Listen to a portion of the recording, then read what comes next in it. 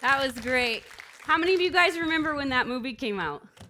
I remember when that movie came out. Okay, I have to give you a disclaimer. I've never seen Toy Story 2 or 3. And so obviously I've never seen Toy Story 4 either. But I've heard they're great. How many of you guys have already seen Toy Story 4? Good job, you guys. Yeah, Toy Story 1, I remember when that came out. It was so great. I loved it. But I also have to give you guys another disclaimer. Now, this one might actually offend you. And if it does, go ahead. You can leave. Just come back next week. You'll be happy. Jake will be back, okay? All right? But this might actually offend you, okay? I'll tell you who my favorite character is. Will you put their picture on the screen? Oh! Sydney Phillips is my favorite. I love that kid. I loved him when I saw the movie. He was just amazing. The way that he went, ew, with his mouth, I was just like, man, that kid, he's so cool. He was just like, I just related the most to him. Andy, you were like, your room's really clean. You're just so perfect, right? It reminded me maybe a little bit more of my older sister, right? The oldest sibling. But Sydney, I was like, you got a dark side, Sid. You got a dark side. I understand. I get what you're doing right there. As a teenager, my youth group always had a fireworks booth, and so that was the way that we raised money as for youth group things. I don't know what we raised this money for. Pizza? Probably pizza. But we would work at this fireworks booth, and I worked all the time, and you would get to have fireworks at the end, which is why I worked at the fireworks booth. So I always had this chest of so many kinds of fireworks. It was so much fun. And so Sydney, that kid, I love him. Sorry, kid, right? So that was the guy. I like that guy. But Toy Story, what happens in this movie? We have Woody, right? He's the fun-loving little cowboy. He's Andy's favorite. And something happens, right? And something new comes into Woody's life. Buzz Lightyear. And it kind of ruins everything. It messes up everything. It shakes up Woody's normal. It shakes up his normal. It shakes up his life. And so Woody has to respond to that. He has to figure out what to do. And I think the worst part, you hear that clicking? Is it my earrings? I'm going to take them off, so none of us go insane. I'm like hearing this sound. All right. It shakes up his normal. It shakes up his life. And the worst part, this is the part that I think adds insult to injury for Woody, is that Buzz thinks he's real, right? He doesn't even realize he's a toy. And so Woody, you've ruined my life. I'm no longer Andy's favorite, and you're delusional. You don't even deserve to be the favorite because you're delusional, right? We've all had this experience where we have our life, we think everything, it's just right. I just got it. It's just perfect. Everything is good. And then something comes in and it ruins everything, right? It shakes up everything. It changes everything. Maybe it changes everything for the worse, right? Maybe it changes everything for good. Right now, I keep entering this contest from the Food Network to win a kitchen makeover for $250,000. I was like, that's the value of our home. How would you put the value of a home into a kitchen? I don't even know how, right? But if that came into my life, that would change my life, hopefully not for the worse, right? It would hopefully change my life for the good. But today I want to talk to you for the next few minutes about how when Jesus comes into our life, he wants to shake up your normal. He wants to shake up what you think life is all about. And we're going to go to a strange book of the Bible. And you know what? If you have a paper Bible, first of all, whoa. Did anybody bring a paper Bible? Oh my goodness, Oversaved. You guys are awesome. I brought one too. It's so brag too. But if you brought your paper Bible, don't even bother trying to find this book. You are not going to find it, okay? I graduated from Bible college. I've been a Christian for a long time. I've worked at a church, different churches, I think since I was 19 or 20. Every single time I opened a Bible to find this book when I was studying for this message, I couldn't find it. Every single time. And I know where it is in the general vicinity. Still couldn't find it. But we're going to read out of Haggai. You're like, I can't even say it. I can't find it. I can't say it. It's a tiny book in the Bible. And this book, it's all about, remember the chosen people. This is before Jesus. But God has his chosen people. They're called the Israelites. They're called the Jews. And they live in Jerusalem. Well, in their, life in this time period, they have actually been taken away from their area. They've been taken away out of Jerusalem. They've been living in exile. And their entire temple was destroyed. And this is a big deal. This might not seem like it would be a big deal to us in our day and age, but this would have been a really big deal for them, that their temple, the place where God dwelt, was destroyed. And so right before this book is written, what happens is there's 50,000 Jews, and they are able to go back to their home. They're able to go back to Jerusalem. And God tells them, go back and rebuild the temple. So this should be their number one priority, right? This should be the number one thing that they do. And there's 50,000 of them. So you think it probably can't take too long, right? That's like a little bit less than the whole city of Springfield with one goal, right? You should be able to get something done. And so they move back to Jerusalem, and they're supposed to be rebuilding this temple, which they would have understood how important that would be. But here it is, 18 years later, and they still haven't started building the temple. And they keep making excuses. They keep saying, oh, it's not a good time, right? Remember last year, all that rain, right? Remember the year before, the crops. Remember this, remember that, right? And it's just not a good time for us to rebuild the temple. And so God is not happy about this. And so he speaks to a prophet named Haggai. And then Haggai comes and he delivers this message to the people. And that's what this whole book is. It's his words to the people. And so a prophet is someone who God speaks to, right? And says, here, this is what I'm trying to say to these people. Will you go tell them? And then the prophet goes to those people. And if they obey, then they tell them, right? And so that's what Haggai was doing. But here in Haggai chapter 1, we're going to read verses 3 through 9. It says, then the Lord sent this message through the prophet Haggai. Why are you living in luxurious houses while my house lies in ruins? This is what the Lord of heaven's armies say. Look what's happening to you. You have planted much, but harvest little.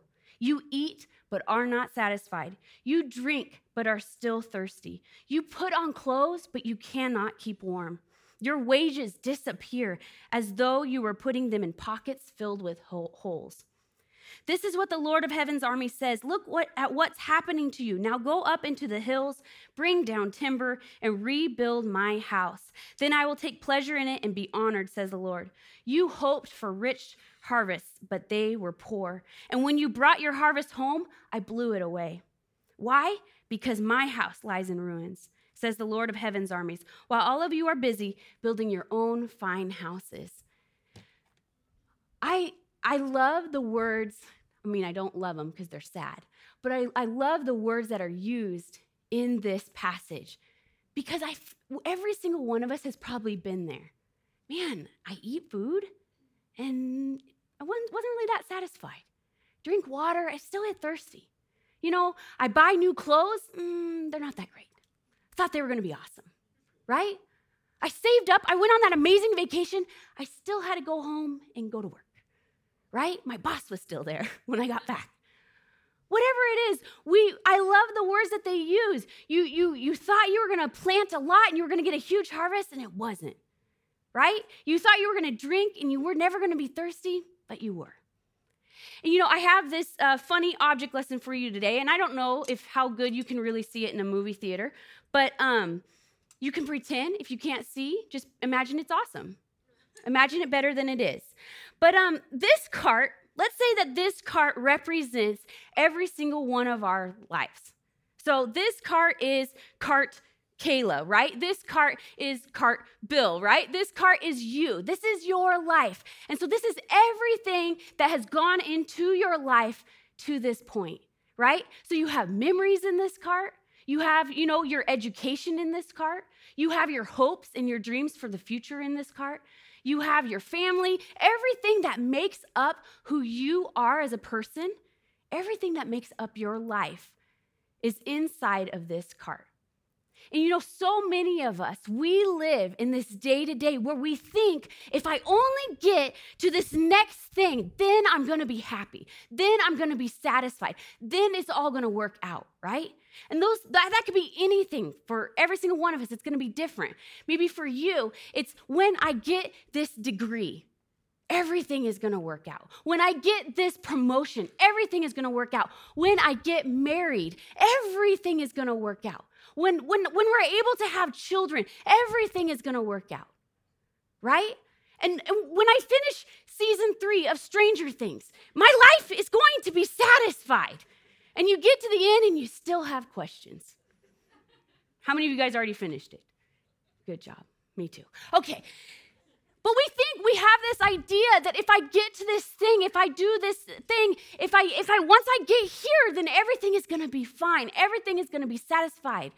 And it's not true.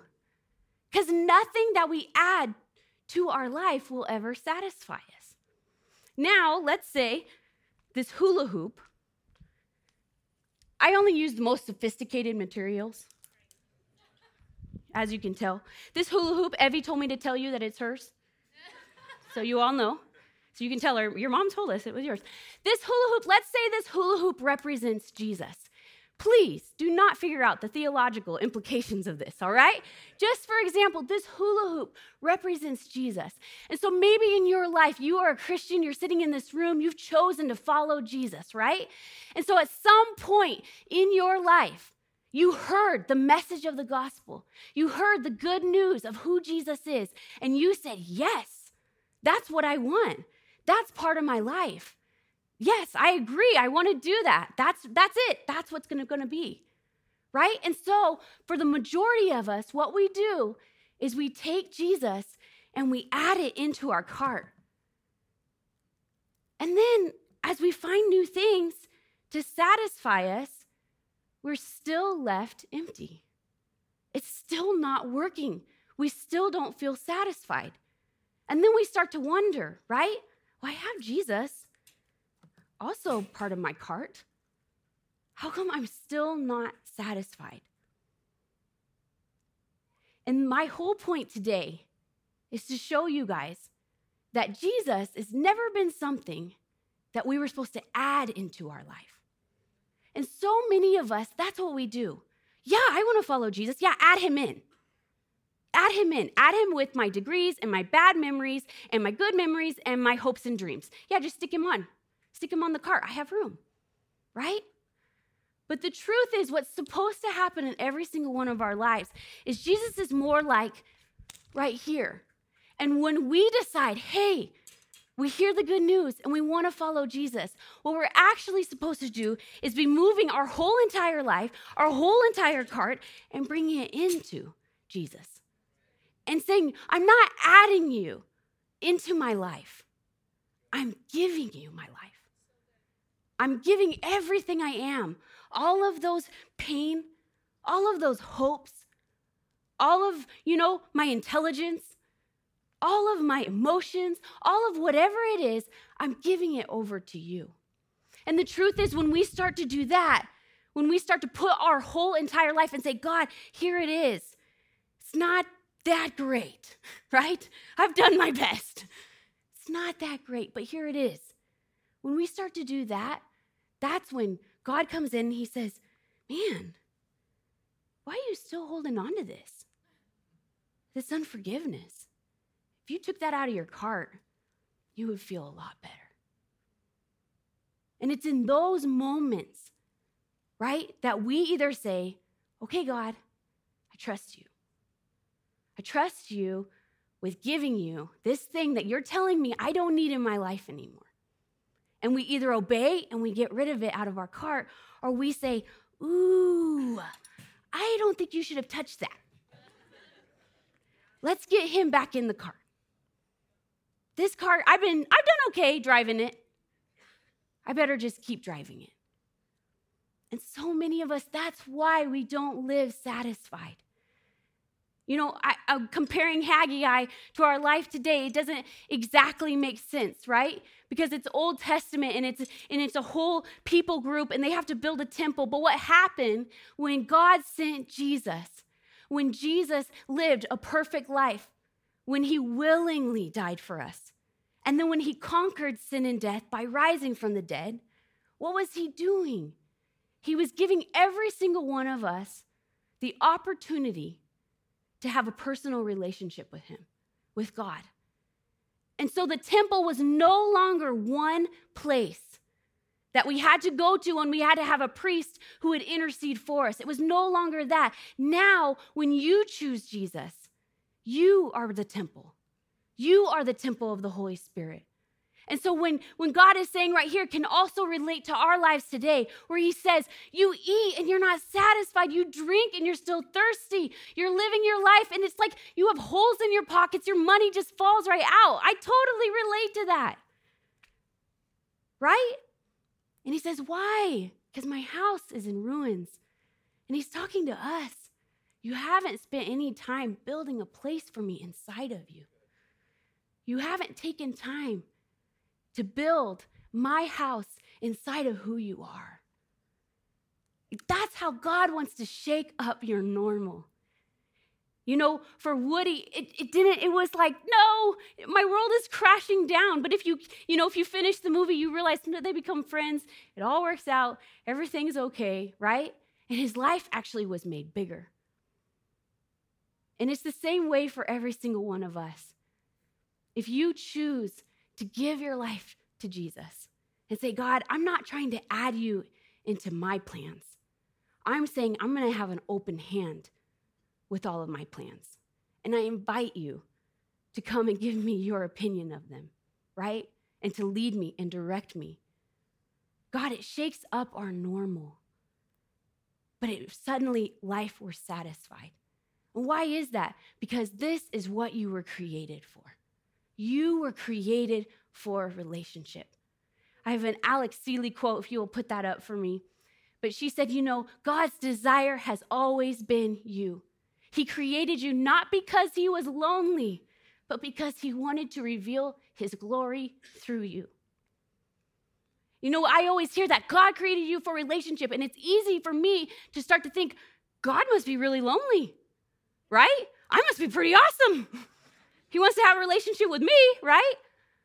What she's saying here is that he created you for a relationship. Why? Because he wants to display his glory through you. He made you on purpose and with a purpose, for a reason. But you have to choose to say, God, I'm going to give you my whole life. I'm not going to leave anything hidden. I'm not going to leave anything that you can't touch. When you have someone over to your house, maybe it's your in-laws, right? And you have them over to your house, and so you want everything to be a little better than normal, right? I just want to make sure it's a little better than normal. And maybe you didn't know they were coming, so now you're rushed. And maybe all of you guys here are amazing, and you're like firstborns, and so your house is already perfect, right? It's not me. I'm a secondborn. I'm like Sydney, okay? So it's not in any way perfect. And so, it's like sometimes you have to start shoving things. Right? Just stick it in the bathtub. I don't care. We got to move it, right? Put it all in the dishwasher. There's like throw pillows in the dishwasher, whatever, but you're hiding stuff. But so many of us, that's what we do with Jesus. Oh, it's Sunday. I got to get my life together. I got to clean up so no one sees this mess. But the truth is, God already knows all your mess. He knows the extent of your mess better than you know the extent of your mess. I'm amazed at how long I've been a Christian and how bad I still am, right? Continually taking stuff off my cart and saying, yes, God, I'll get rid of that. I'll get rid of that. How are you still finding more, God? Right? Sometimes I am. I'm like, why haven't you given up on me? Because I have my whole cart with Jesus. And as long as I'm saying, God, I'm all in, he's not going to give up on you. And as long as you listen, maybe you're here and you say, I don't know how to hear what God is telling me to do. I'm going to tell you, for me, the voice of God sounds like the same voice of my voice in my head, okay? He's never come and had a booming, male, deep voice like Morgan Freeman inside of my head. It would be nice, right? Because then I would be like, oh, it's God. All right, I know what to do, right? but it's usually just a prompting. Usually, it's something where maybe I'm in a conversation and I realize, we shouldn't be talking about this. We shouldn't be talking about this person that's not here, right? Makes me feel kind of sick, makes me feel kind of bad, and I realize that's God saying, get that out of your cart. That's not me. You don't want that in your cart. As I read the Bible every day, I can learn more about who God is, and I can say, man, I got to get that out of my cart. He's not like that. He's not into that. So today I have 3 takeaways for you, how to apply this message into your life. The first one is simple. Just stop adding Jesus to your life, right? Super easy. We all do it. You got to fit into my world, God. You got to fit into my life. But that's never what Jesus was about. That's never what he wanted for you. So we have to stop adding Jesus to our life. The second one is to decide today to give him your whole life. You can trust God with your pain. He can handle it. You can trust God with your fears. Maybe you have really big fears of your future. He can handle it. You can trust God with your dreams. There was a time in my life where I had a dream for my life and I wanted it so bad. And I knew it was not God's plan for my life. And I would reason with him. God, if you let me pursue this dream, at the end of my life, I will be a missionary to wherever, you name it, the Congo. I will give you the last 30 years. If you just let me pursue this dream. And you know what God said? Nothing. He never said yes. He never said no, because I already knew the answer. I already knew that he was saying, this is not my plan for you. And I already knew if I live this life and pursue this dream, I think it's going to satisfy me, but it never will. I'll never have peace. I'll never be satisfied until I move my whole cart into what he wants. Decide today to give him your whole life. Give him that pain, give him that addiction, give him that hurt, give him those anxieties, give him those insecurities, give him every messed up junk drawer and dirty closet. Say, God, you can have it all. You can have my plans. You can have my money. You can have it all. And the third one is take a new step of trusting him. Maybe you're in this room today and you say, I do give God my life. I'm living my life and I'm saying, here it is. I have open hands, whatever you want. Every single one of us, no matter what, can take a new step of trusting him. All the time, I'm reminded of some way I'm not trusting God with that. I tried to take it back on my own again. And I have to say, sorry, God, here, you're going to handle it better than me. I trust you. What's one area of your life that you can take a step in trusting him today? Because that's really what it's all about, is us being able to say, God, I trust you. That's what faith is.